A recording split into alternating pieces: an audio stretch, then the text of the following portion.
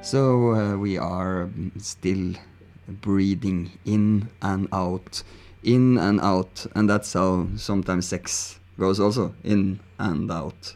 In and out. Get born, get die, get born, die, die, die. Well, okay, or live as long as you can in an amazing, fantastic, wonderful world. I mean, we don't have a choice. No, we are there. We are dealing with our traumas and especially now our sexual traumas. I don't know what to do anymore, so we started to look for sexual therapists working with sexual disorders or people having problems with their relationships, especially in free love relationships, something we in Fuck for Forest have been also working a lot with. Sadly, we did not have a therapist. That's why we ended up lonely, I guess. I don't know, it's many lonely people out there, both in relationship and without. Then it's like, is it better to be alone in calmness, or be with someone in drama, or be not able to express how you actually feel about your sexuality or emotions at all, to avoid conflicts and fights? I prefer to be alone, I must say, then. Yeah, we are here kind of alone in Mexico now, and we hope that you are listening. And we hope that you are listening to us. Yeah, well, you are listening to us if you heard it. That's the paradox there. But if you listen to us and want to keep us alive and a little bit inspired, please visit our collection account, the Patreon website, and the other collection account we have to give us a little bit of coins for us to have something to eat and be a little bit inspired. So if you want the Bipolar Circle to be strong and fat, even like if we are sexually frustrated and need to buy a prostitute or something like that, so we have some extra to just keep ourselves focused on a bright new future, then okay, please go to our collection account. And now, welcome. Without just like dying directly, impulsively from manic depression now, I will try to go into myself and wait for great advices that will change my life, I guess. Yeah, and welcome to Dr. Liz Powell, and today it's the birthday of free love and sexual psychosis therapy. She will help us, at least me. Welcome to Dr. Liz Powell, and happy birthday. Happy birthday! It's your birthday. Happy birthday. It's your birthday. Happy birthday. It's a great day. That's what we say.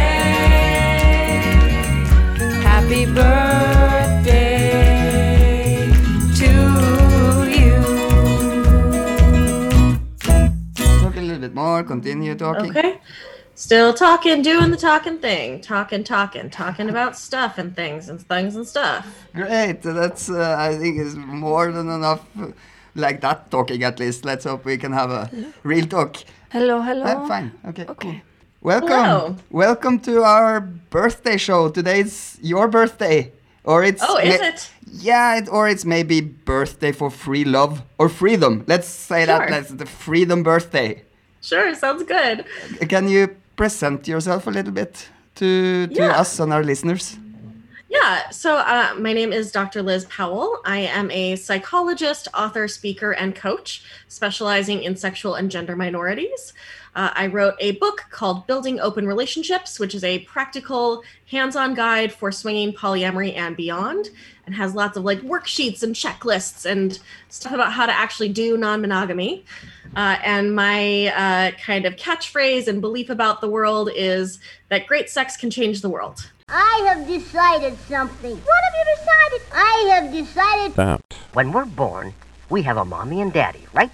And then when we grow up and get married, we have children of our own.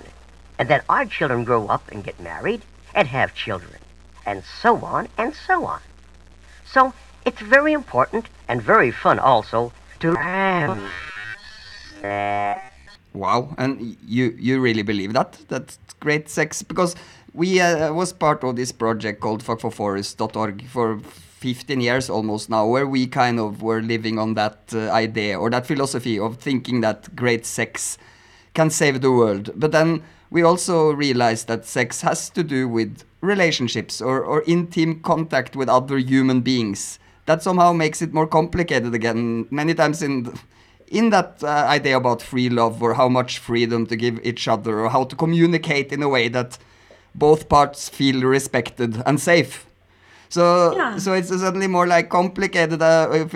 If we are so egocentric and only like need stuff from our partner all the time, that is cute in many situations, but it can also be very difficult to save the world if we already are fighting each other and fighting the people we should love. Well, I mean, part of why I chose the phrase great sex can change the world is not because it's just about the sex. Like, yes, I think folks would be a lot happier if they were able to have the kinds of sex that they want. But the skills that you need to have great sex are the same skills that make you a better person, a better friend, a better family member, a better citizen. It's about knowing your own boundaries, knowing your limits. It's about vulnerability and honesty. It's about communication. And those are all part of what makes us better people within this world. Great sex is hard to have if you're having it at someone else's expense. Great sex is hard to have if you're not honest about who you are and what you want. And so all of those components that go into helping us have great sex are also the same things we need in order to be good co-workers, good friends, good family members to each other. Well, I think you can have great sex with somebody you don't really connect to, but usually it just lasts for a very short time. I think that when I think back on like the great sex that I've had, or if we look at the research on like great sex or people who report having great sex, I think you can have pretty good sex with someone that you're not connected with. But I think that when we're having like great sex, that necessarily requires an amount of vulnerability and communication that creates a kind of connection. That connection may not come with expectations in terms of what our relationship is going to look like or how long we're going to be in relationship with each other, but it's hard to have great sex if you can't tell someone what you want or tell someone what's not working for you. It's hard to have great sex if you're trying to be what they want you to be rather than being yourself. And I think that that's what this really gets at, is that we can have pretty good sex in a lot of different ways that don't require those same skills or those same choices, but really great sex, we have to show up differently for it.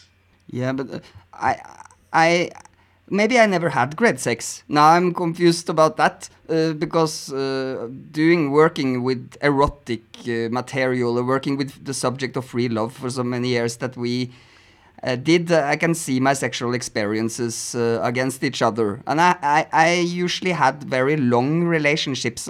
Actually, me and Leona have been together since before we started Fuck for Forest. And we still have a kind of more like, we live together, we have a more like brother-sister relationship. We're not saying that we never will have sex again, but right now we are kind of more happy when I see her happy with someone else. It makes me happy, and she's the same with me. And we have no like attachment to feeling that we will lose each other because we're so deeply connected with each other. But at the same time, like I had some really great sex. Maybe it's about the kink. Because maybe I was like attracted to this because of Fuck for Forest, saving nature and having fun with my sexuality, and all the time like meeting new people, exchanging ideas about sexuality or exchanging this sexuality was kind of I got a kick out of this like reading a new book or watching a new movie or something, because we were studying the subject of sexuality. So I think I was able to have I thought I had some great sex there, but maybe it's true because it's another type of sex, because like sexuality sometimes is about tension also, no? And many times in relationships, when you are together for too long time, maybe the tension stop being so strong, the attraction goes away. Possibly. I mean, I think when I heard you talking about these things that made that sex great for you, it was about you were diving into things that were interesting, that you were sharing with people, you were exploring, you were trying out new things. And that is that communication and vulnerability and connection that doesn't necessarily have to happen in a particular kind of relationship structure. I think when I think about great sex, if you're being real about who you are and showing up to that person, that is the same kind of vulnerability. You don't have to be in a lifelong partnership with someone to be vulnerable with them or honest with them or intimate with them. Intimacy, I think, is not the same thing as expectation or longevity. And when I hear you talk about this like tension or the like push and pull of relationships, Esther Perel talks about that a lot in Mating in Captivity, that for a lot of folks, if there's not a distance to cover, it's hard for desire to happen. Like we can't want what we already have in some ways. But when we look at the research on folks who have great sex, Peggy Kleinplatz and her associates did research on folks who have great sex, and many of them had been married for over 3 decades and were still having great sex. It just looked different than it did when they were first seeing each other or when they were in other phases of their relationship. So the great sex that they were having might be they have sex once a week, but it's really connected and with each other and tuned in, and they take their time and they spend the time with each other. Or a lot of those couples that they surveyed who have great sex were also non-monogamous. So they were also playing with other people. And I think that when we try to define like how great sex is supposed to look or what kind of relationship in which great sex is supposed to happen, we end up missing out on a lot of like what this key is, which is that it's about, are you showing up as who you are? Are you meeting those people where they're at? Are we being honest? Are we setting our boundaries? Are we being open to new experiences? That's what creates that environment. I think what made me safe actually a little bit, or what was the safety or what was the closeness, we were kind of a group of friends, and since I had all the time this friendship and erotic relationship to Leona, I always felt that the free love part of our relationship was somehow that to get that kind of excitement that is with something new out. And I saw sexuality as having like different offers. Like you have this really deep connection, you have this like kick of like the excitement of it, so new, you know, like never seen this person naked, never touched this person, or how would they react, all this that's like a positive tension about like excitement about the new.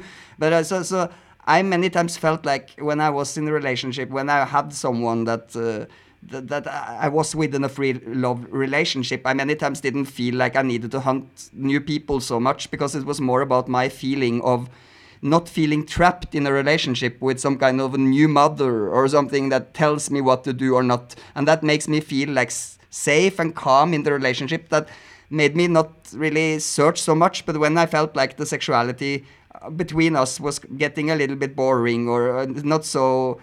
not having that type of energy anymore, it really helped me to make love to another person and have that other experience. And then when I made love to the people close to me, that, like Leona again, for example, I would feel much more excited again, just from the feeling of not being stuck.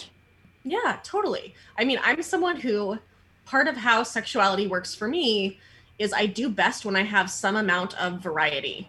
When it's the same thing all the time, I have ADHD. My brain doesn't process dopamine the way that a lot of people's brains do. Oh, welcome to the ADHD club, because that's a little bit of our insanity connection to this reality also with us too. Absolutely. Well, and I'm currently writing a book with a friend of mine about ADHD and sex and relationships, and we have a survey actually that we're asking folks who have ADHD to give us an idea about their experiences of sex and relationships. So I'll shoot you that link after we finish recording. Yeah, please. But I think that, for those of us who know that we need some variety, when we don't get it, it's harder to find our desire and our excitement for the people that we're already comfortable with, even if in general we have like more predictably great experiences with our comfortable people.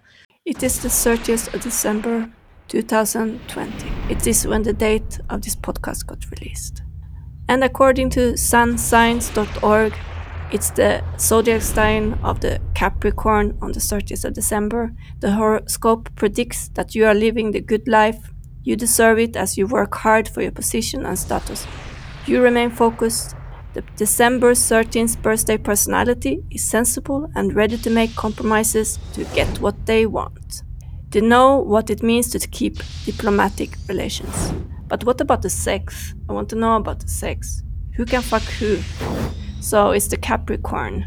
The Capricorn are compatible with the sign of Taurus. This is a match based on solid foundation. And be aware, you are not compatible with people born under the zodiac sign Gemini. This relationship will need a lot of effort and compromise. And your lucky number as a Capricorn is number 3 and 6.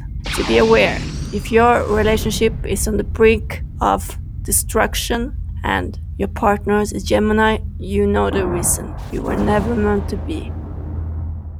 I think that for some of us, the variety is what kind of like unlocks the desire, that as soon as there's something to unlock it, it's easier to direct it other places. But when there's not enough variety, it kind of shuts back down and it's harder to find that desire again. For me, that's very much my experience of it, is if I haven't had some variety in a while, I've kind of experienced what there is over here, and I'm bored because my brain gets bored with things more quickly. And so if I have some variety, then all of a sudden, even the stuff that was boring before is now much more interesting because there's new context and information and experience to put it with. But it says on your page that you are ethical about it. What does this ethical mean? So ethical non-monogamy, basically, so I practice polyamory, which is the practice or the openness to having multiple loving relationships with the full knowledge and consent of all involved. Ethical non-monogamy as like an umbrella term was created to distinguish it from things like cheating, where people are breaking monogamous commitments without the knowledge of their partner. Whereas ethical non-monogamy is about having multiple sexual partners within the context of relationships, but where everybody knows what's happening and has consented to it happening. I mean, that sounds logical, no? If you're not honest, you're kind of cheating, no? Cheating Yes, is absolutely. It's more like you're not being honest to the people around you. You're playing a game that is not honest or truthful. Yeah. And cheating is terrible to do. And people do it for a whole host of reasons. Research shows that about half of people are unfaithful in relationships at some point or another, particularly in monogamous ones. And at least here in the United States, people's definition of what constitutes cheating can be really messy and different. So some people would consider having a fantasy about someone else to be cheating. Some people might consider watching pornography to be cheating.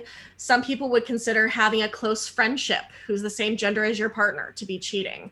So there's a huge range of things that people might lump into cheating under this monogamy umbrella. So when people are non-monogamous, a lot of times what that forces us to do is have more conversations about what is okay, what isn't okay, what are we consenting to, what are we not consenting to, where, especially here in the States, a lot of people who are monogamous just assume that their partner thinks the same things are cheating that they do, even if those are completely different definitions. It's like cheating can also be this idea about being jealous or feeling like, okay, you talked to another woman or another man or another person that I feel challenged by, and I will use that love you have for me as an emotional kind of manipulation to make you do something else or even lie to satisfy my needs.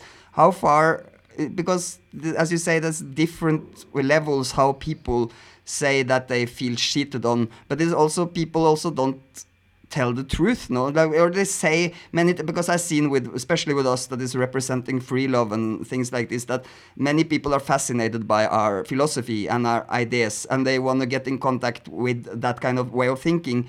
But to think something and to act and to feel something or to have it in theory is very, very different. So what do you do then because maybe I got into a relationship with a person that I learned to love, and this person has a good intention, want to be free, want to let me free, but they can't handle it. I see this person get more and more sad. They can't handle my way of life, even if I was 100% honest from the beginning. What is your advice in a situation like that? Yeah, I mean, I think there's several parts here. One is jealousy in general. We treat jealousy as an emotion very differently than we treat almost any other feeling. Like if someone feels sad, we wouldn't say, you can never do anything that would ever possibly make your partner feel sad. We would say, like, be aware of how your actions are going to impact your partner. And if it's going to make them sad, like, consider that. But we wouldn't say you can never do this whole entire list of things because your partner might possibly be sad about it. Jealousy we treat like it is this be all end all of emotions. There's nothing that we can do to like figure it out or be different about it, that like we just are jealous. And once jealousy happens, the other person has to change to make our jealousy better. And I don't think that that's fair. And I don't think that that's realistic.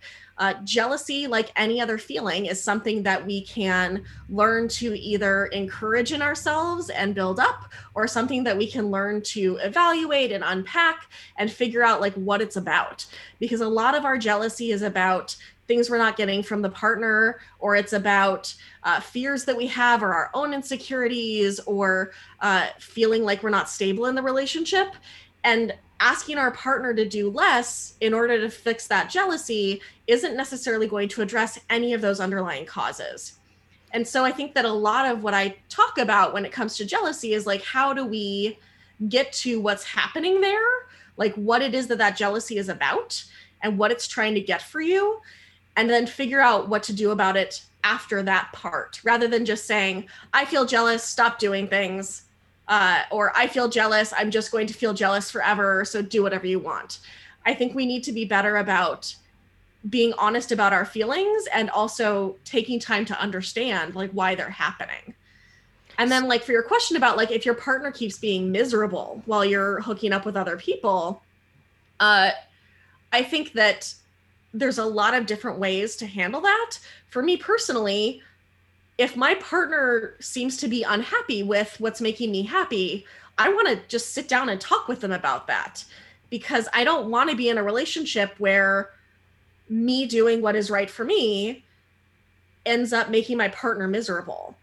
That might be something where we need to have a conversation about like what their needs are that aren't getting met, or where we need to have a conversation about like how I can communicate with them differently, or we might not be the right fit and we need to just let each other find someone who's a better fit.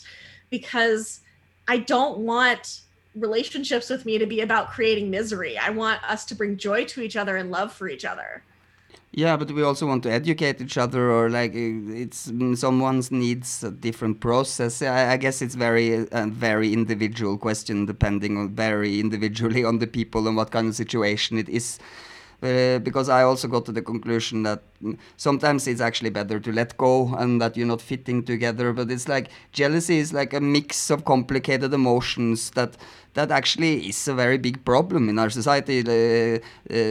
Affectional killings is one of the number one murder rate in the world, of like people killing each other because of feeling emotionally hurted or feeling jealous about their partner. And it's why the society, because it feels sometimes that society is like a kind of accepted emotion. It's like an emotion that society very often don't deal with. You are allowed to feel like this. You're allowed to feel so betrayed, so emotionally upset about things that I would say would be details if you would communicate in a good way. And then society just accept that as being something natural in the humankind. Something I have seen is not true, because I've been living with native tribes in the Amazon jungle that has a different relationship to family and to relationships. And because they have that in their program, they don't experience jealousy as the westernized world are doing today. Do you have any ideas about why jealousy has become so explosive? I mean, I think that part of it is that we don't have good emotional language a lot of times to talk about what the feeling is. And I also think that it's an issue of we haven't taken the time to piece apart the difference between the feeling you experience and the decisions you make because of it, right? So like you can feel whatever feeling comes up for you. You can feel as much jealousy as you want. You don't get a pass to take that jealousy out on someone, to use that feeling to control someone else's behavior or to punish them or to harm them because of it. I think that we need to do a better job of separating out like what the feeling is and what the actions are, so that we can make it clear like where the decision points are. Most folks, again, particularly in the cultures that I've been in, there is this strong conflation of your feeling and your choices that like, I feel jealous, so I have to act out. There's no step of, I feel jealous, let me sit with this feeling and then make a decision about what to do about it. And I think that that's true of a lot of different feelings. And I think, again, particularly in the States, the way that we socialize folks, in particular those we treat as boys and men, is to not understand their feelings, not pay attention to their feelings, not talk about their feelings. And a lot of folks socialized as men only know anger or turned on or happy. And that's it. That's what they get. And so when a situation comes up and they have feeling, it has to be one of those. And if it's not happy or turned on, then it has to be angry. And angry feels bad if you hold it yourself. It's easier to take it out on someone else. So I think a lot of this comes from a lack of emotional intelligence, a lack of understanding about what feelings are, how to be in relationship with our feelings, how to slow down the process between feeling and action so that we can make decisions about it. And also, we don't teach people to respect each other's autonomy.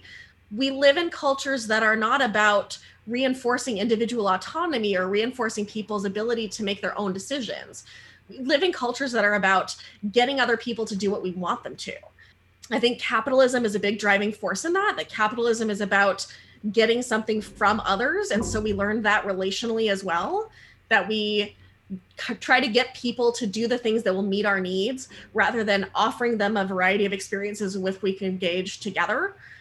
And I think so long as our frameworks are so rooted in what can I get from you? How can I do things from you? It's going to be hard to respect that someone can make a decision that I feel jealous about and that I don't like. And that doesn't mean that they were wrong, and it doesn't mean that I get to make them do something different.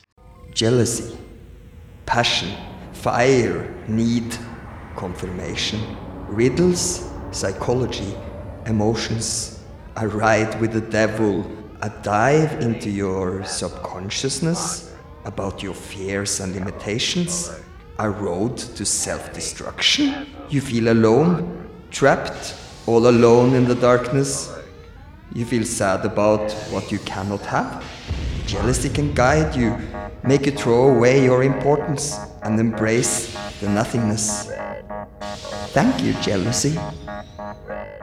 No, I think, it's like jealousy is supposed to guide you and not control you. I always saw like feelings as my own like private spiritual Bible or something that teached me something about my limitations and my fear or my illusions. But then I also see that we are like a group animal. We are kind of a tribal animal. I saw many of these tribes that I saw that had more kind of like a good communication or a different communication about sexuality, also didn't have the fair element of losing each other. Because now I see that people are together in a relationship and they work with totally different things. If they lose that kind of intimate part of their relationship, it seems like they get dragged apart totally because they're not sharing anything. While in these tribal communities, for example, if you are a woman and you got pregnant and your wife and your husband was an asshole anyway, the tribe will be there taking care of you and taking care of everyone. So people hadn't that personal fear of being left alone. And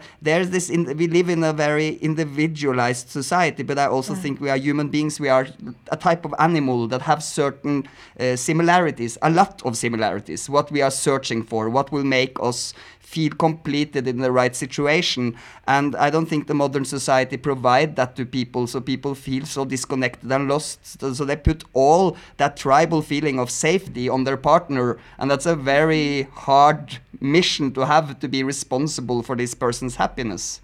Yeah, absolutely. And again, I think that's in a lot of ways an outcropping of capitalism, right?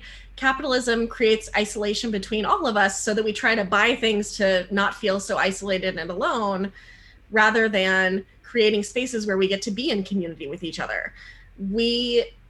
I think that there is a challenge within all of our societies to figure out what a good balance is between autonomy, which is our ability to make decisions for our own selves, and healthy interdependence.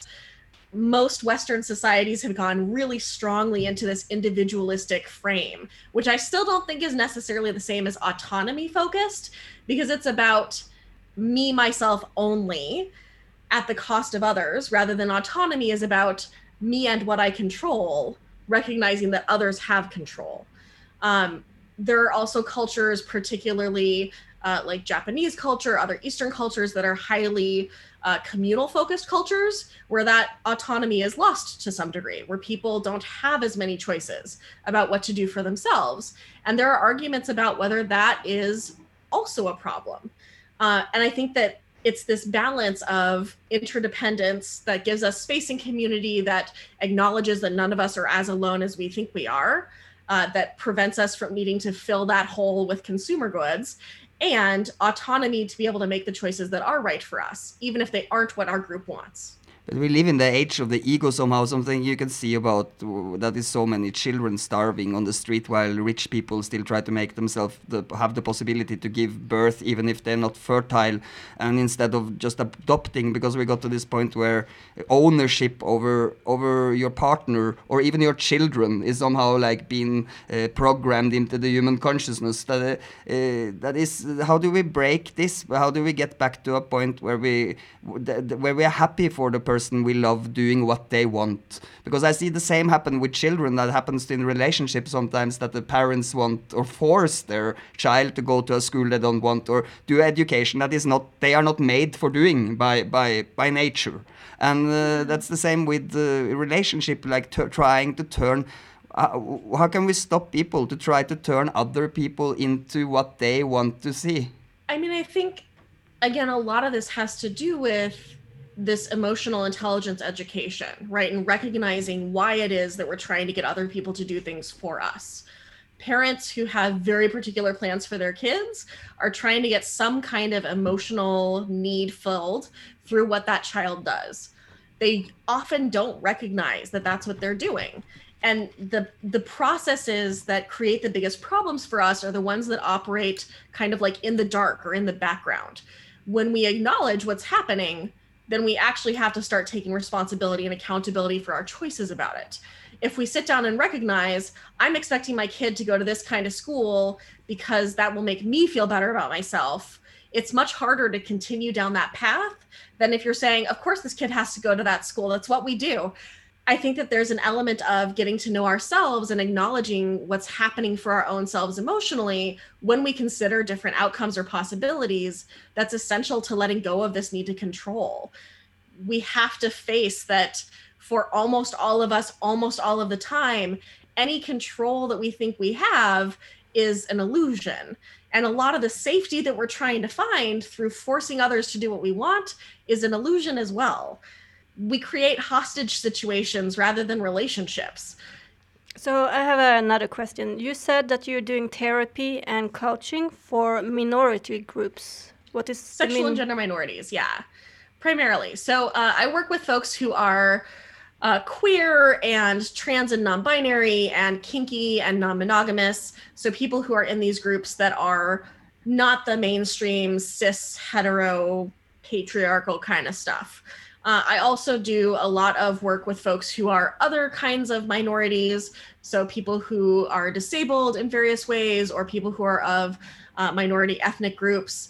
My practice is very much oriented towards making therapy affordable for whoever needs it, and providing a framework that understands how societal structures of oppression and privilege impact our lives and what we're doing. A lot of therapists, unfortunately, are from this very individualistic set of beliefs, which is about like, I work with the person and their problems are, but we have to recognize how larger societal structures play into those things as well. I'm not even sure that human couples are meant to live together. Is there any research made on this? I mean, in nature, animal couples are not living in a small flat together, fighting over the dishes. You seem like a pretty open-minded woman, and I see that you are a veteran from the military. Yeah, I was in the Army for 5 years. Wow, where? So I was stationed initially in Hawaii, and then I did a tour in Afghanistan, and then I was stationed in Georgia, the state of Georgia. So that was how you started your sexual, your education about sexuality and sexual psychology. Was that after your military training? Because I saw that you did something like sex and vets. Yeah, so kind of bits of both. I, before going into the military, was already out as bisexual and kinky, and I was non-monogamous. And so when I went into graduate school, I wanted to focus on those kinds of topics in the work that I did as a therapist. But while I was in graduate school, the United States school is really expensive, and my then husband and I were struggling a lot financially. And so I took a scholarship through the Army in order to cover my graduate education and get a guaranteed job when I got out of my coursework. How was it to be like a queer woman, a bisexual woman in the military? It was interesting. When I first went on active duty in 2010, Don't Ask, Don't Tell was still in place. So I couldn't, what is among that? the people Explain who us I a little bit about that, because we are Scandinavians, Sure. we're not Americans, so we are a little bit like misinformed about stuff. So Don't Ask, Don't Tell was a policy in the military in the United States where instead of banning queer people from being in the military, you could not tell anyone that you were queer, and no one could ask that you were queer. If it came to light that you were queer, you would be discharged from the military. Well, really? I never heard about this. That's pretty offensive. It's not like that anymore. So it's not like that anymore about sexuality. The Trump administration has been really terrible about transgender folks in the military. So shortly before Trump was elected, there were actually some really positive movements in the military towards including transgender folks and supporting them in transitioning while they were still active duty.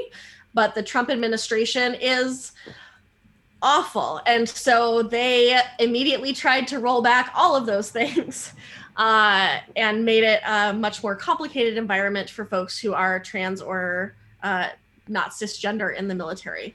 That was like, I don't know, I'm a little bit old school, old fashioned, and I always felt like the gay movement and the trans movement and stuff was this rebel movement that was like peace loving, anti-military. I don't know if maybe I'm anti transgender in the military also, or maybe it would be better to get some more color and some more like fun into the military, and there would be less war, maybe.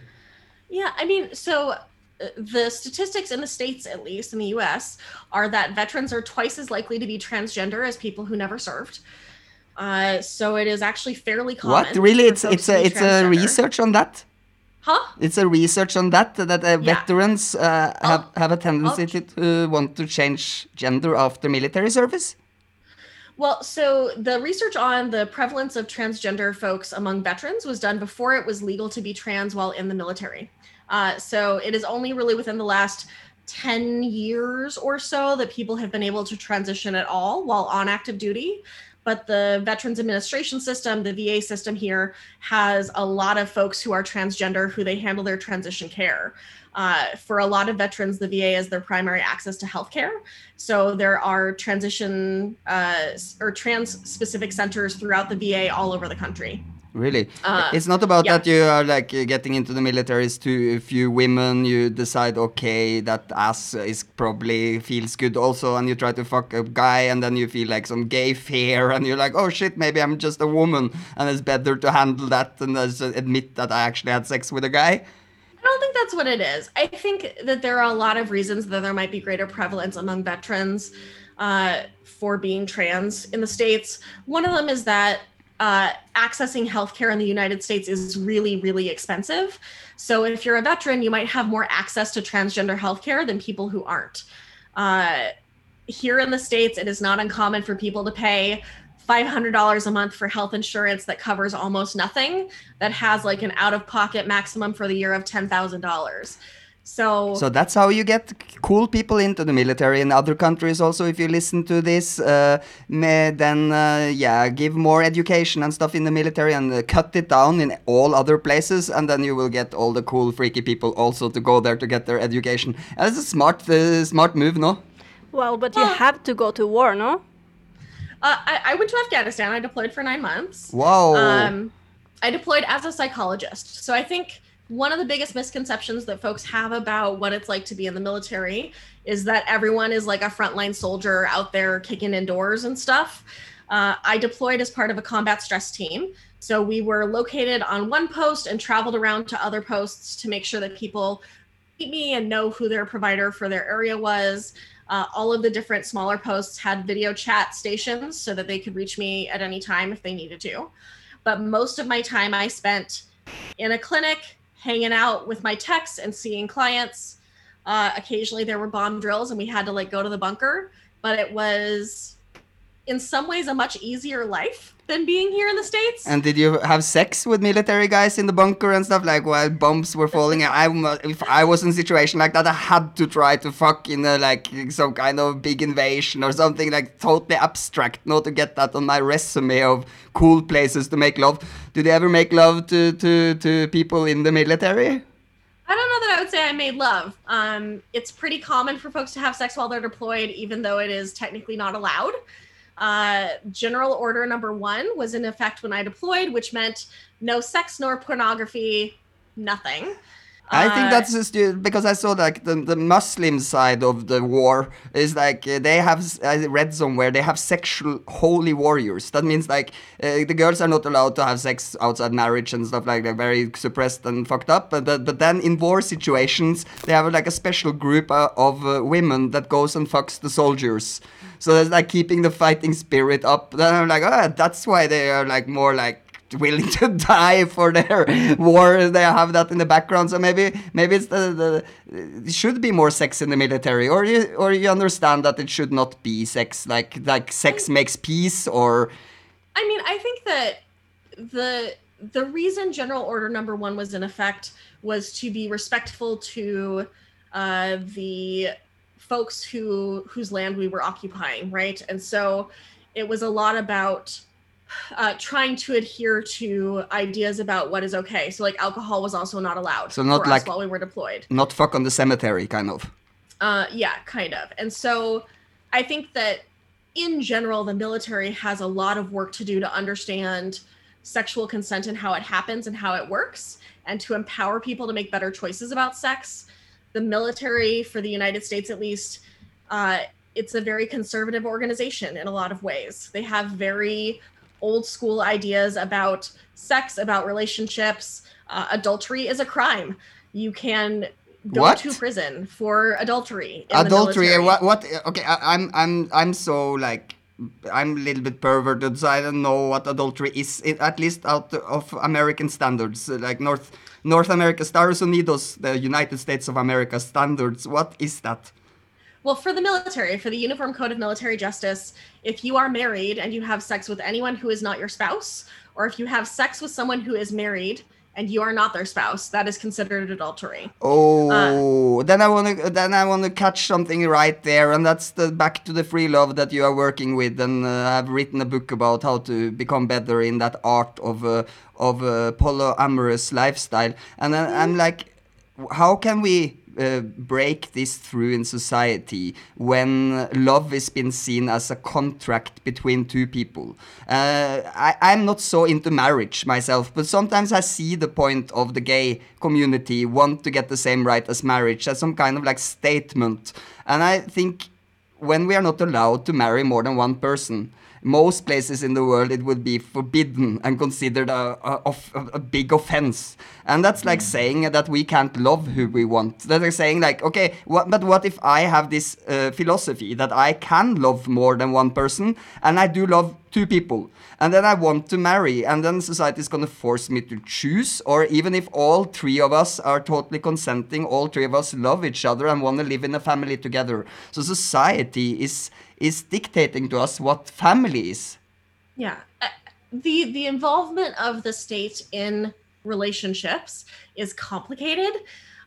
If I could have like my way, if I could like wave a magic wand and we were still going to have the state at all involved in partnership, I would instead move for a model that is about specific partnership agreements, right? Like we're making a co-parenting agreement for 18 years. Here's what our co-parenting agreement is. We are making a sharing finances agreement. Here's what the sharing finances agreement is. Here, we're making a cohabitation agreement. The reason that marriage rights are fought for so hard is because right now marriage is the easy way to establish things like co-parenting, finance sharing, cohabitation, all of those different aspects that I think would be better served by specific contracts that aren't bound to one single person. Just because you co-parent really well with someone doesn't mean you want to live with them, doesn't mean you want to share finances with them. I think that it would be great if we could break up what we lump under this marriage umbrella into other component parts and let people build their own ideas of what those contracts look like. But we don't get to choose that, unfortunately, I always- right now at least. Yeah, well, I always thought it was like even deeper than that, because I see it somehow making this connection between people, and I was thinking that had something to do with organized religion or something. That the Catholic Church, for example, that is called the Roman Catholic Church, that is basically a leftover of the Roman Empire, found out that spirituality was so difficult to control, so they made the church part of the state, and in that state, to make this idea about partnership in this holy union of man and woman together would break people up as a tribal community. They would break people up even more, and it's a kind of like fragment them into small groups where they will fight each other. Like neighbors will be on the same side until maybe neighbor has a better car than you, or a bigger, nicer house, or more beautiful wife, or whatever. And you already start to make conflicts there between people that live so close to you. And I started to feel like, I don't know if it's true or not, but I felt like all the time that it was some kind of a manipulation, because it's not in the culture of humanity to be monogam. That's the kind of it's many times connected to religion and religious stigmas that makes people monogam, while people inside feel that they want to have a deeper connection to other people. And that's why prostitution is so big also. Many people lie to each other, especially guys are allowed to talk about it at least more openly, but also women are being unfaithful or going behind their back of their partner, lying instead of trying to create actually a unity between each other. It's again the same as children, because I know, because my mother was very liberal. She never put the pressure on me, and that made me express everything to her. Even I started to smoke some weed, okay, I did this, I did that, and she was always just there for me, and that made me actually be honest to her, while like creating some kind of fear of being judged or getting a big drama makes people lie. And the sexual energy is so strong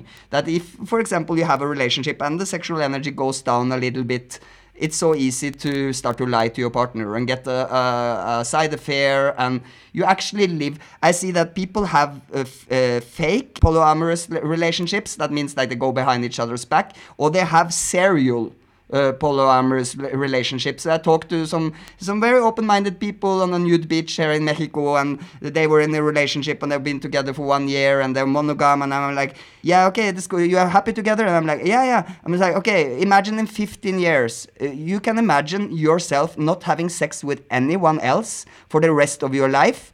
And the person, I mean, they get really weird about that question, and then they are confused about it because they know that that's really difficult, you know, so that's already programmed into the relationship that when we start to get sexual problems, then it's not so hot anymore, we have to leave each other for another person. And that's so sad if you actually love a person, that you have to leave someone out of your life just because you feel an attraction to other people. An attraction is not so deep as a spiritual or emotional relationship that you build up over time with a person. For example, that I have with Leona. I can't go out on the street and find another Leona, but I can go out on the street and find someone I feel attracted to.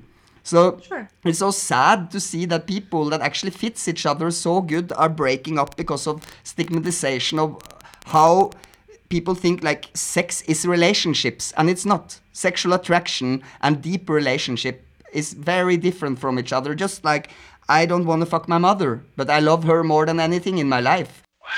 The year 2020 is over. This year, the country with most suicides was Greenland. So love is something different than sex. And when people mix that very powerful energy of sexuality together with emotional ideas, it can be pretty nasty, I think. And Sure. but you're like licensed psychologist. Yeah. And you are focused on non-traditional relationships. What do you put in non-traditional relationships? So in this case, that just is a shorthand again for folks who are kinky, non-monogamous, queer, basically not doing the standard husband, wife, 2 kids and a dog kind of thing. So it's non-traditional to Western values. Yeah. Kind of, yeah. And so, how do you solve the problem that the therapy sometimes can be very expensive? So the way that I do pricing for all of my services is I have my full rate, which is a fairly high rate, and everyone who wants to see me lets me know what rate that they can pay. So my full rate currently is $400 per session, but I have folks who see me all the way from $400 per session all the way down to $50 a session, sometimes even less. And I just let people tell me what for them is the rate that they can afford. The reason my full rate is as high as it is because if there are folks who have a lot of financial means, who have really good income or have a lot of resources, having them pay more makes it easy for other people to pay less. So it helps balance everything out. So it's more like an exchange, what you can give and what you can't give. Yeah. And my classes, right now I'm working at, all of my online classes are currently on a platform that doesn't offer that kind of flexibility in pricing. So I'm moving them to my website where I can have all of my prices or all of my classes be priced as a pay what you can. So there'll be a suggested price and everybody gets to pay what feels reasonable to them for that course. So what kind of classes do you make? So right now, the classes that I have online, I have one that is a dirty talk class. That's essentially about how to negotiate what you want using dirty talk. I need that. I'm super bad talking dirty. I have so many girls that tried and feel embarrassed because I think my limit of what's dirty is different. I think I'm like too fucked up. I'm like, okay, you want me to say what I think is dirty. I don't know, it's just different level. I get kind of performance anxiety for being, I don't know, saying the wrong thing or something. It's like, yeah, that's super normal. Something I talk about in the class is that like I'm a very awkward person in a lot of ways. I'm kind of like a Muppet, like I'm a kind of goofy and weird. And if I try to be like cool and smooth, my dirty talk is going to be terrible. Whereas if I embrace who I am and just like tune into what feels really good for me and what gets me really hot, it's easier to dirty talk.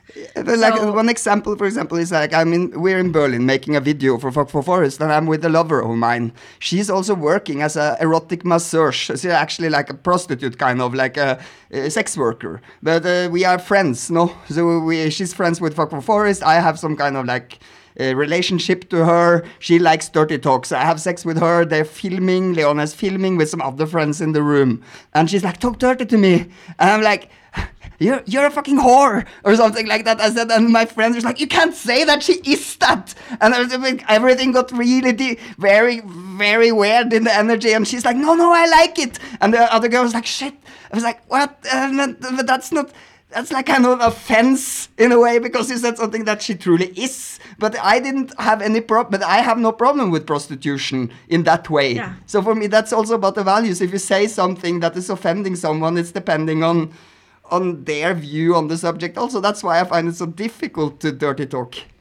Yeah. Well, I mean, so the class includes a worksheet that you can send to folks you want to dirty talk with, where you can both indicate what kind of words you like and what kind of words you don't like, so that it's easier to know like where that language is going to be.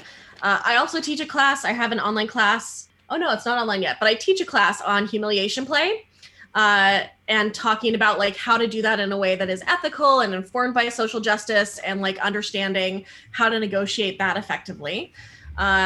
Another of my online classes is called Your Erotic Voice, and it's about how to like really tune into your own eroticism and your own erotic self and then be able to communicate that with others. I have one called Declutter Your Dating Life, which takes the like Marie Kondo method for decluttering your house and applies it to all of your relationships. So your dating, your friendships, your family, really taking a look at like what is serving you and what's not. And then the other class I have online right now is called Unfuck Your Polyamory, and that's with Kevin Patterson, who is the award-winning author of Love's Not Colorblind. And in that, we talk a lot about how to do polyamory in a way that centers the autonomy and consent and empowerment of everyone involved and helps you be as ethical as possible in your non-monogamy. So so when people come to you, like a couple or someone from a couple or people that want to experience the polyamorous lifestyle and they have problems with it, what is the most usual problems you get that you have to answer for? I think that a lot of it boils down to the things we don't say. So the boundaries we don't set, the things we don't ask for, the ways that we reject ourselves before someone else can reject us. I think a lot of us, because of the way that we are taught to be with each other, aren't very good at knowing what we want, asking for it, asking other people what they want, figuring out where we fit with each other. There's a lot of trying to be who we think the other person wants us to be that ends up being super detrimental to relationships, because we don't tell them that something's a problem when it's first a problem. We wait until it's an enormous problem that has to be solved right now. Or we don't tell someone something's a boundary when we first notice it being a boundary. We wait until it's so painful for us that it has to change right now. So I think a lot of it is about knowing who we are and what we want, communicating it openly, communicating early. So what time in your relationship, so if you meet somebody, you have a one-time stand, and then you want to continue that relationship, at what time should you start to talk about your ideas of your relationship, what you want, Yeah, what you because need? starting on the first date can be, I like this and that, and it can be a little bit like, can maybe destroy that first moment. That's interesting. When do you start to talk about this? I mean, I think I would answer this question the same way I would answer the question of like, when do you start talking to kids about sex?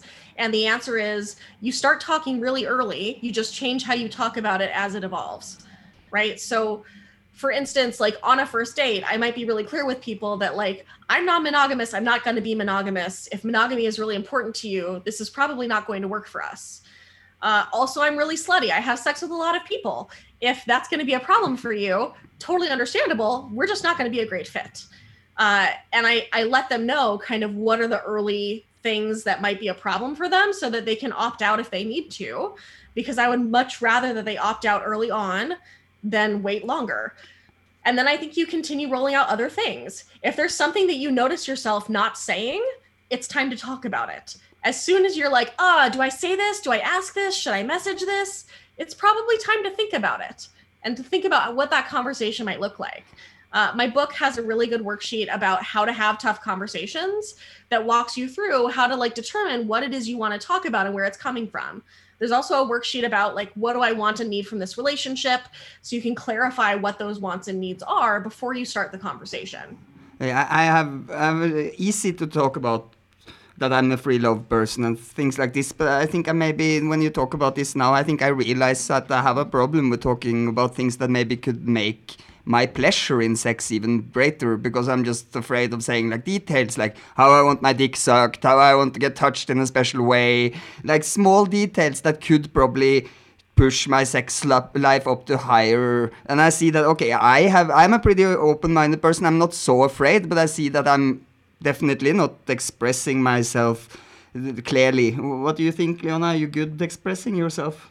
Again, it depends on the person I'm with. If I'm with a person that is easy to talk to and I feel comfortable with, yeah, it's easier to speak about things like this. And if it's just a one-night stand, maybe I wouldn't talk about all the details, but I would still say, okay, this is who I am and this is what I like, but maybe I would skip out some things.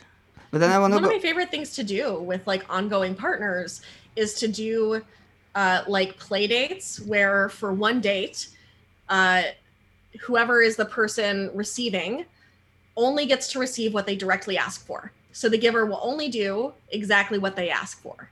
And it's a really good way to work on finding your voice, because your partner's not going to do anything for you until you ask for it. And then you switch on the next date. You don't want to do it both in the same night, because then it creates a weird like exchange feeling. But having a space where for an entire night you get exactly what you ask for, you also get only what you ask for, is a really good way to build that skill. You're kind of directing your night, your sex life. Mm-hmm. It's kind of funny. Why do people want to control each other in a relationship and stuff like that? Because I feel it's also like, because I see in the punk movement, I've been growing up in the left kind of punky movement. We lived in Berlin for a long time, and we had a lot of punky people talking about anarchy and no patriarchic ideas, no control, and then they control their partner. How deep is this, and how can we manage to educate? Because I think it has connection with each other. That is like, how can I point the finger at one type of control if I already reflect that in my personal relationship to the person I should protect and love? And how do I express that to people? That is like, liberation, anarchy, but if you do that, I will leave you forever. And it's a very complicated thing for me to see philosophically about the idea about freedom, many times what sexuality and relationship represent towards people that fights for freedom, for example. Does it have anything to do with each other? I mean, I think, yes, that we're, again, the cultures that most of us are raised in, particularly in the West, are ones that are about coercion and control and about taking from others, not about empowerment and autonomy. And I think also that it's a lot about scarcity, that when we look at how we all are taught to think about the world, we're taught about scarcity, that there's not enough people. You're going to find the one for you. You better find that one. There's only one. That there's not enough people in the world. You have to find the one person and lock them down. And so there can be a lot of fear about giving people more freedom to express themselves and to do what they want, because we're so locked into the idea that this one person has to be what we want them to be. I think when we diversify where we get our needs met from, it's easier to empower people to do what's best for them, because we aren't so reliant on one person to be our everything. You know, Esther Perel in Mating in Captivity talks a lot about how in these days, a lot of people expect their partner to be their best friend and their business helper and their co-parent and their housekeeper and the person who they tell all their secrets to and their sexual partner and the person they love the most. Safety. And that's a lot of expectations on one person. It's way too much expectation on one person, and it makes pressure, and it makes you feel that that's the end of many relationships, this confusion of communication, or how I feel like many relationships end because of bad sex or bad communication, or many times a combination of those two. I think that relationships end for the same reason that this pattern of control shows up, which is that I think a lot of us don't actually believe that we can just be honest about what we want and need and ask for it and we will get it, and that will work. And so we instead try to figure out ways to get what we want and need without having to like ask for it and be honest about it and open with it, and to try to like lock that person into continuing to provide what we need from like backdoor methods. The same way that we try to like get our kids to go the way we want them to, or we try to get our coworkers to do the things we want them to. We don't come to each other at this like very open negotiation table of like, what is this going to look like? We instead try to like scheme and connive each other into doing what we want. I think there's also this element of when you take ownership for what you want and need, that's a much scarier position, because if it's not that I'm not getting what I want and need because this person won't do the things I want them to, if it's I'm not getting what I want and need because I haven't asked for it, that feels way harder. I think most of us are trained to expect for others to mind read what we want, or to believe the same things that we do, or to act the way that we want them to without us having to ask for it. And then when they don't, we get to punish them for doing it wrong, rather than taking responsibility for having never asked for it ourselves. It's better to ask for something and be a little bit embarrassed than doing something super embarrassing later that you will regret and make another person feel bad about also. So many times maybe it's better to ask one time too much than one time too little, or... I would say that, you know, when you communicate, ask early when it's not this like huge consuming need, and be honest about what your deal breakers are. I think a lot of us ask for something and the other person's like, oh, I don't know if I can do this. And we're like, that's fine. It's cool. It's great. No problem. It's fine. It's great. When it's not actually fine, when we're not actually okay with that. I think that we need to be clearer about, for us, what the stakes are in a way that doesn't impede someone else's decision. So like, for instance, if I'm hooking up with someone and they don't ever use barriers with any of their partners and they don't get tested for STIs regularly, I may not want to do many activities with them, because the way that we approach sexual risk is different. They're not necessarily wrong. I just don't know that I want to accept the level of risk that they are bringing. And so like, can we communicate about sexual risk in a way that is about, here's what I need to feel good about taking different kinds of sexual risks.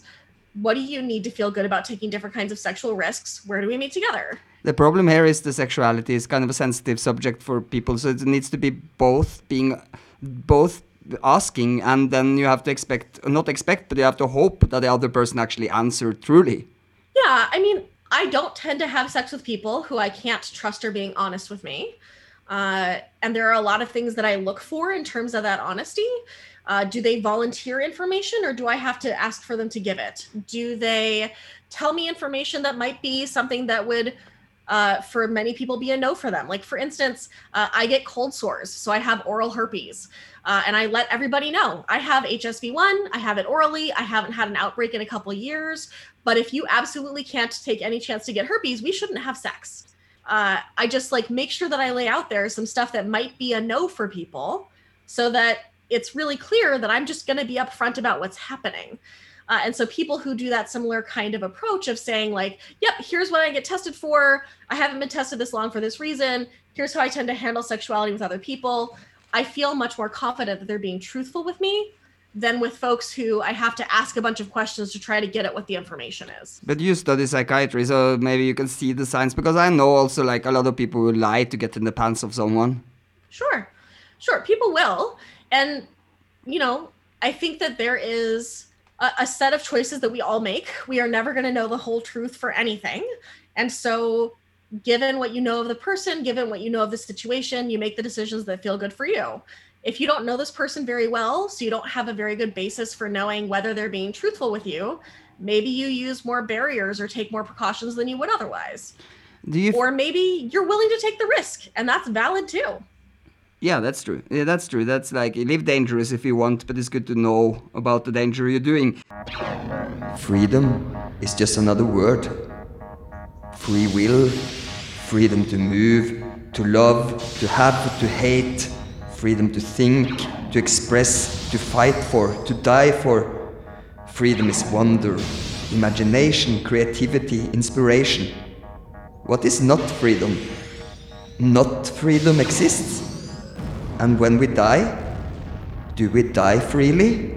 Or do we get freed when we die?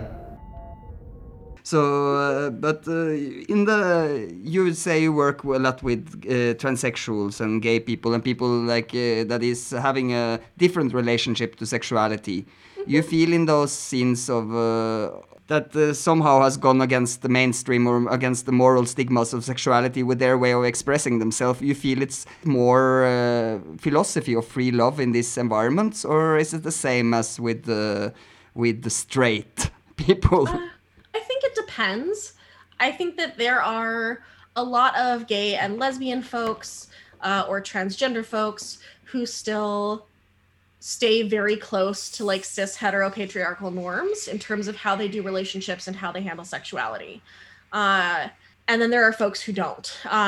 You know, I think one of the biggest drawbacks of the fight for gay marriage becoming such a big piece of gay activism is that it kind of accepted what a relationship is on the terms of the existing society, rather than requiring that society examine those terms and norms. People who are bisexual, pansexual, polysexual are more often folks who have really unpacked and examined those norms and approach sexuality differently. Some people who are gay or lesbian have. In the trend that I would say is that more lesbians are conventional in terms of like wanting monogamy and wanting something very typically straight-esque than folks who are gay men. People who are transgender, some of them are straight, right? You can be transgender and be straight, and they want a regular straight type of relationship. People who are non-binary tend to be less so. So like the farther you get from this kind of binaristic either or thinking, I think the less likely you're going to hew towards monogamy or social monogamy or those ideas. And it just depends a lot on like where you are and which portion of that community you're a part of.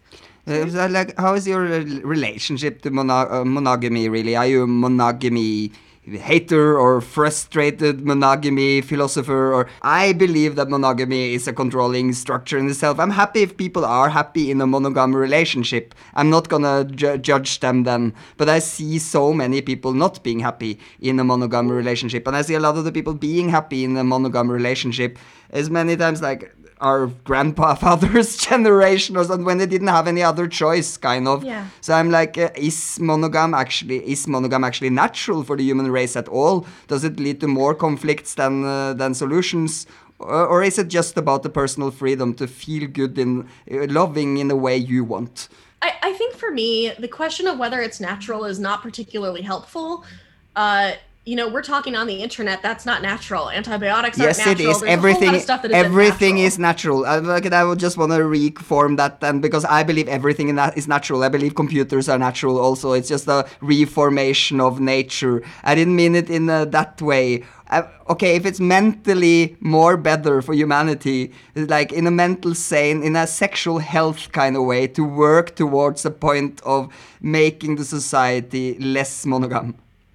I think that, my thought on monogamy is monogamy works great for some people, and that's a great fit for them. I don't, like, personally on an emotional level understand monogamy for my life. But I know some folks who are just monogamous. Like, they've tried to be polyamorous. They believe all the ideas about it. It just doesn't work. That's just not how they are. When they're in love with someone, that's just where they're at. And that's all that they want. And cool. That's kind of how I feel about folks who are cisgender. I'm not cisgender. I have no idea what that's like to just, like, be cool with the sex you were assigned at birth. That's weird. Like, okay, cool. I guess that's an experience people have. I have no idea what that's like. I think that there are ways to do monogamy that are super healthy and ethical.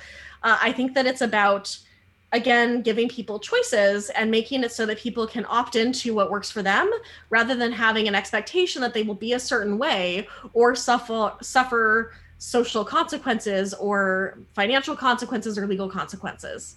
Because in Fuck for Forest, I learned that you can't judge other people's experience many times. Like, what's something that one person like and actually would judge and say, like, no one would ever do this, so this person is probably controlled and manipulated. And as you learn the person, and you're like, no, that person is actually quite, like, have a very different relationship to their body and their view of how to challenge themselves, and that's why they're totally different than what you might think. So to judge people's sexuality in a way, I see how many people many times judge pornography or something that's like, oh, I wouldn't do this looks bad, so that's why I find it really bad. I will fight to make this not existing in the world. While you're like, yeah, but you don't know if they respected each other or not. They played a game. It's like sex games can go really in many different directions, and it's all about the respect of the people in the production. So we have such a easy to judge other people based on what, like, I can judge monogamy because I feel like I'm a polyamorous person, so I will be like, okay, monogamy is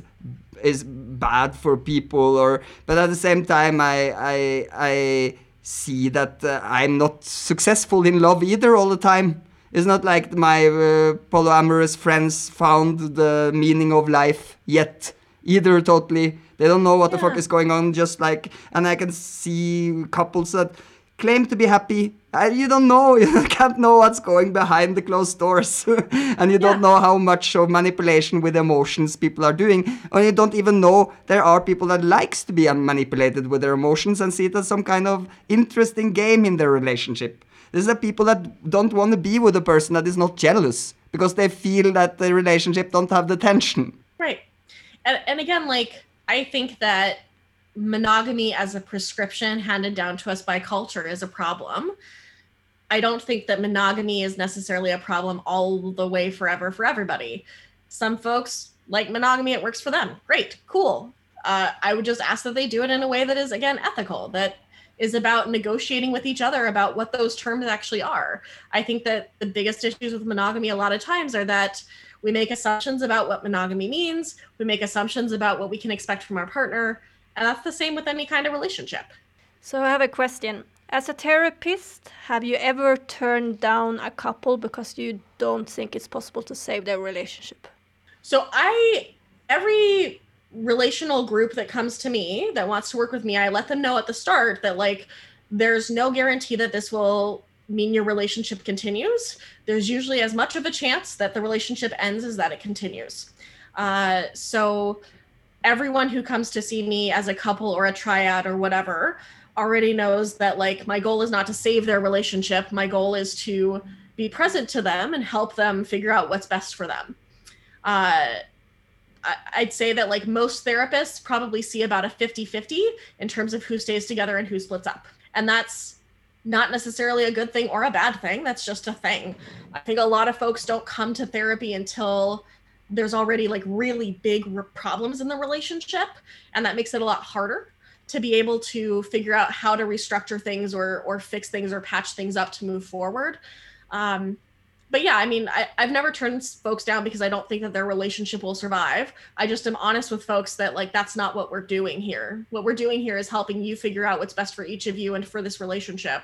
And that may be splitting up, it may be restructuring, it may be staying together. So maybe it's good for like when you get together with somebody and you want to start a relationship, also go to therapy directly in the beginning to build better. Yeah, if you need to learn, yeah, that's maybe a good idea to start Sure. a little bit before instead of taking it. As you said before, that many people have that problem that they build up all their frustrations until they can't hold it anymore, and then everything comes out in the wrong way.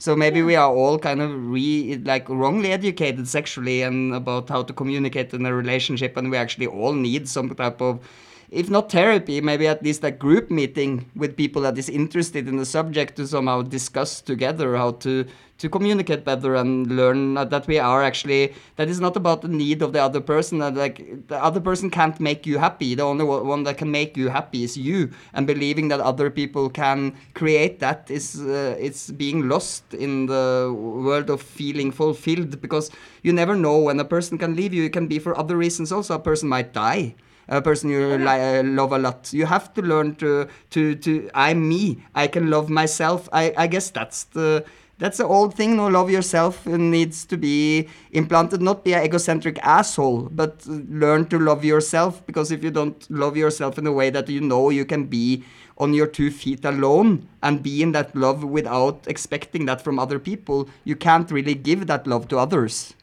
I think that, you know, should folks come to therapy at the start of a relationship?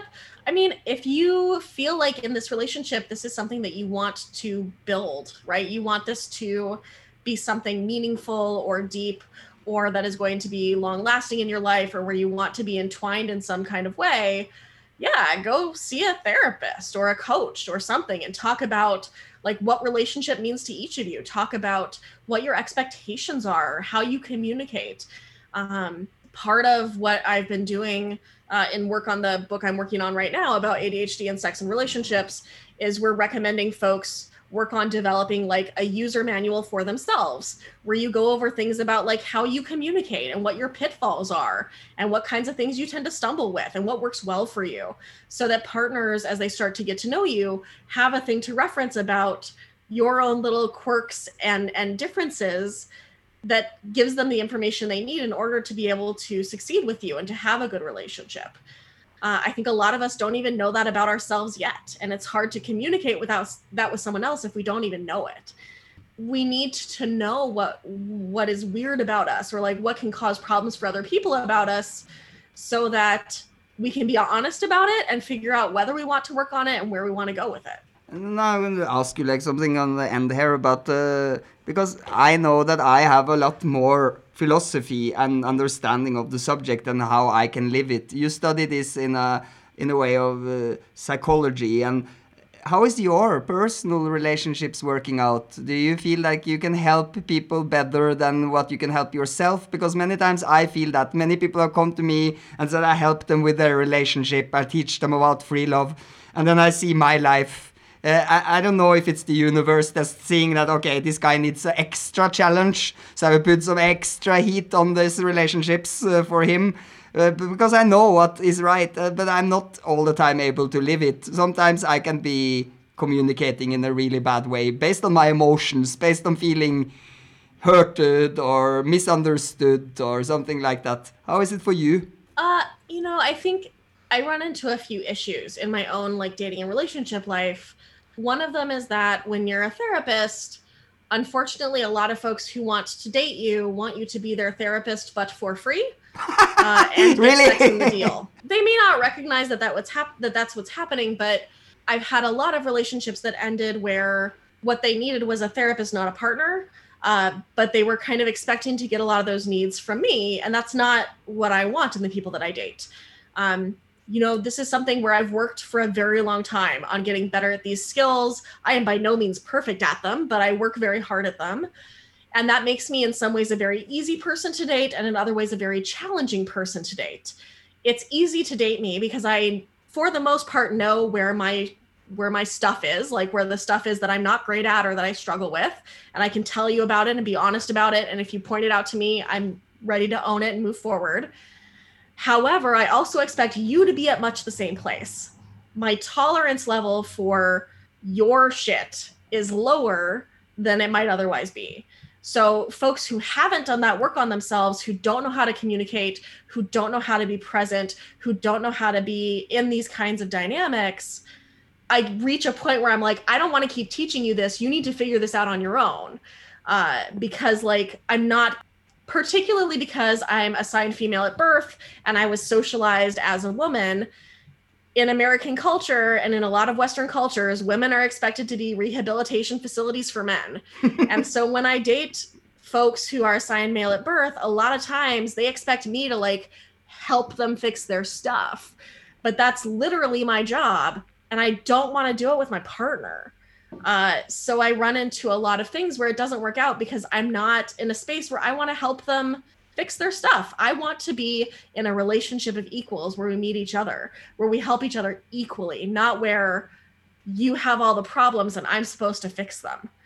I'm in the opposite situation now because it's a friend of mine have a very sweet sister and he was part of our project, and then I flirted with her like 4 or 5 years ago, and then suddenly she got here and she's studying psychiatry, and I feel she want to help me because I have my down periods with life and the world and what's happening around me, maybe being too sensitive, and she's like coming into me, trying to heal me with her philosophy of life, and she actually are able to, and I feel sometimes we do feel a need of being taken care of, no? And you have this symbol of being the caretaker or the person that should understand, but that's not maybe what you are searching for in that moment, you know. It's also about where we are in our life. For me, I'm just super happy to get a little bit of understanding and some person that actually want to listen to me and just give me some cuddle. Actually, I need more cuddle now than I need sex. So I'm just happy when I meet someone that touch me in a nice way, you know. So all that, and I realized that touch for me was so much bigger therapy than talking to some person could ever do for me. But that's something also we can't expect, and that's so sad. We are so distant from each other. It's so easy to get into like that's only about sex, you know, in relationships, and sometimes we just need a hug. Sometimes we just need to fuck also. So it depends on the day, I guess. But we're searching for so many different things. Yeah, so that. But again, it's about communication, no? Yeah, that's what. Yeah, I want to say that we have to learn to communicate. I don't think I'm that good communicator that I actually thought when I talk to her now. She makes me self-reflect, and I'm thinking, okay, I have to learn to talk to people more honestly. I think I've started to be more like that now. But then, like, it's also like you don't wanna. A relationship in the beginning is so fragile. You don't want to scare the person away with your crazy ideas and your psychosis. So you try to make it step by step, but in the end, it blows up in your face anyway in a much more violent way than you could ever expect. So well, because you're kind of lying, though. Yeah, exactly. You're lying to yourself and to your partner by playing another person or playing that you are in another place. You're like acting out the best of you. That's why many times love makes blind, you know. My conclusion was that it's not actually love that makes blind. Love connects, and what makes blind is passion and desire. And being attracted to someone makes you say and act in different ways just because you're too much in that sexual energy. But then I think people have to realize that sexual energy is not comparable. You can't expect that you get a better relation or get a close relationship to that person. But I think that's what we're searching for, is a close relationship to each other, but on a totally different level. And then sex and relationships have been merged together, as we talked about earlier before, that it's really important to separate those two worlds, no? Yeah, well, and I think, too, that, you know, the urge that we have to be like a very particular version of ourselves early in a relationship is as much about the ways that we judge and shame ourselves as it is about what that other person would say or do. You know, growing up, my mom was not great. And as a result, a lot of the way that I tend to approach relationships that I'm working on is I want to like show them that I'm worthy of their love and affection and like earn it. by like doing a lot of great stuff for them and being like totally low need and like I'm fine and everything's great and you don't need to do anything for me. But what that does is establish a relationship from the start where I'm not a full participant, where it's about meeting the other person's needs and not mine. And so a lot of my work in the last several years has been about having more expectations from the person that I'm seeing early on and asking for more and making space for them to show up for me and trusting that if it doesn't work out, that's going to be okay. Not everybody's going to be a good fit for me. I sometimes describe myself as a strong flavor. Not everybody likes strong flavors, but people who like strong flavors love strong flavors. So I just need to find the people who like this flavor. And that can be challenging and it can be frustrating sometimes. But I would much rather be honest up front. I would much rather from the start create the expectation that I'm not just there to service them, than end up in this same pattern over and over of trying to like earn their love and be good enough for their love only to feel like I can't get anything back. So where do you find these people? Because I have a hard time to find people like this. I have a hard time too. It's rough. You know, the closest connections in my life these days aren't romantic partners for the most part. I have a lot of lovers who live all over the place, who we care very deeply about each other, but we aren't geographically close. And for most of us, the way that relationships work for our brains and hearts and bodies, long distance doesn't work super great. So we care deeply about each other. We're far flung. I have a lot of very close friends who are my community, who see me, who love me as I am, who call me on my stuff. Also not particularly close geographically. Dating is hard because if I'm expecting someone who has done this work of getting to know themselves and building up their skills, just not a lot of people have done that. We don't live in cultures that make that easy for people or that encourage that particularly in people. And so it's hard to find people to date. Before this pandemic, most of the people that I dated were people I met through what I have called the slut referral network. So they were people who I met at sex parties or through lovers or partners, where we all kind of had a way of just being like, oh my gosh, you haven't met this person? You should hook up with them. Y'all would have a great time. And that's how I would meet a lot of people who were from similar community, of similar mindsets, that kind of thing. The pandemic makes that really hard. Yeah, but I think in the pandemic we can still, I think it's really important to collect all these people on platforms so we can meet each other internationally. If we want to make people understand polyamorous life a little bit better and maybe test out more in their relationship, it's important that the people that do share some of these ideas know how to find each other. So maybe this in the pandemic time, we should all sit down and use the internet to connect and network all these people so we can get stronger together, then we don't feel so alone and lost, because there's so many people out there and more every day that is waking up thinking that they don't want to live in a relationship where they own or control their partner in any way, and they want to connect on a deeper level. And I think it's very, very important information to give to other people also. So this is like just like people in the women right movement or gay right movement had to organize themselves and unify it to be able to spread this message. If we do this with love, and love is an even deeper subject about, it's something that touches everyone. So happy that we got to talk to you. We've been missing someone to talk to about free love. Now sitting here in isolation and we're reflecting on our life, and we needed to feel connection to someone, and it was really beautiful to talk to you. So is it something you want to say in the end here, like some last reflection or statement about what you're doing? Or we will put all the links and all the ideas about your project, your book and stuff, we will put down, so the people who want to see what this beautiful woman are doing and how she is approaching this subject of relationships and free love and helping people with this, please go down and check out all the links in the description of this podcast. And please, if you have something to share with us now and the listeners about this. Yeah, I would say that like the final message I might leave folks with is, again, it boils down to knowing yourself, being honest about who you are, communicating that clearly and openly with people, and trusting that the people who are right for you are going to find you eventually. Don't cut yourself into the shape somebody else wants. Be the shape you are. Just like be who you are, and trust that your right people will find you. In terms of like following up with my work, I have a Patreon that I'm working on trying to build. We watch parties where we watch some kind of movie or show that has to do with love, and all of my patrons can join me and we can talk about it together and see these little glimpses of love and connection in a time where a lot of us are super isolated. For me, I have a very tender heart. I love love a lot, and I live alone and have no current romantic partners. So watching some cheesy love movies gives me my like little jolts of romance and love that I need. But then I will give you a suggestion also. We are here for you. So we have our little magical place in the mountains of Mexico. Anytime you feel you need some love, you can come and visit us, and we will do our best to make you feel loved. You are more than welcome to come and experience our ecological project.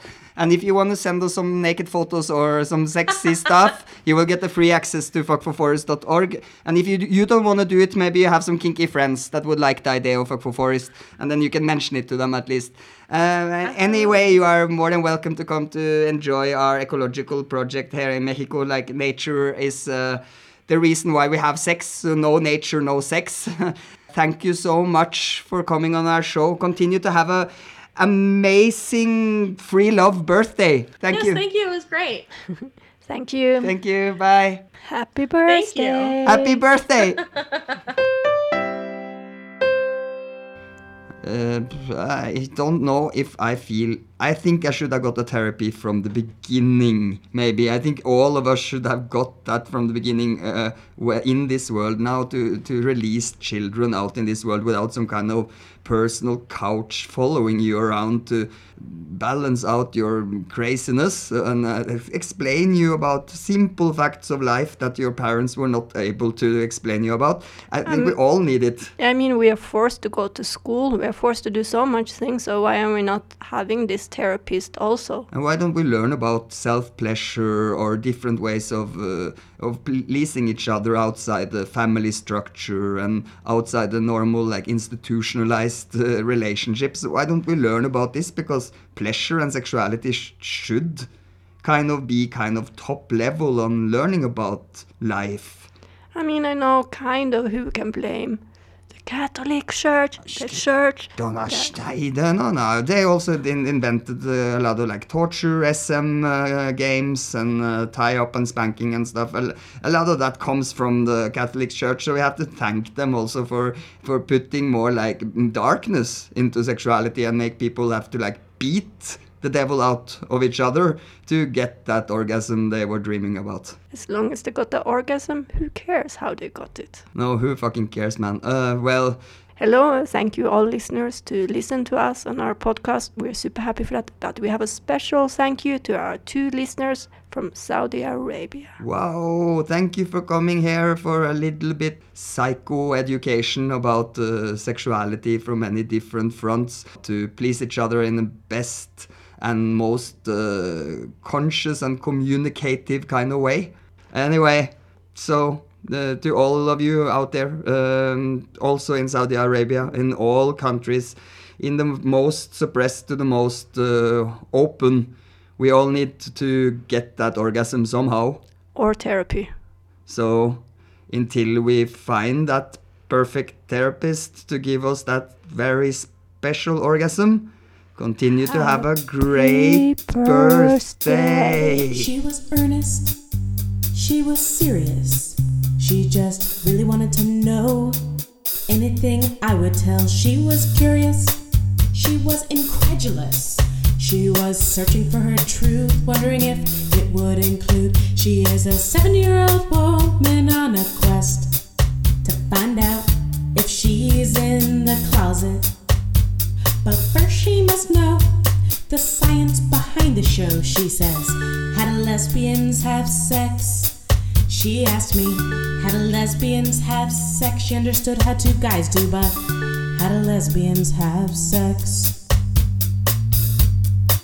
She threw me off in disbelief, surprised to hear those words, requesting adjectives and verbs. I said I need some time to think, so I ran through my head how to answer that request.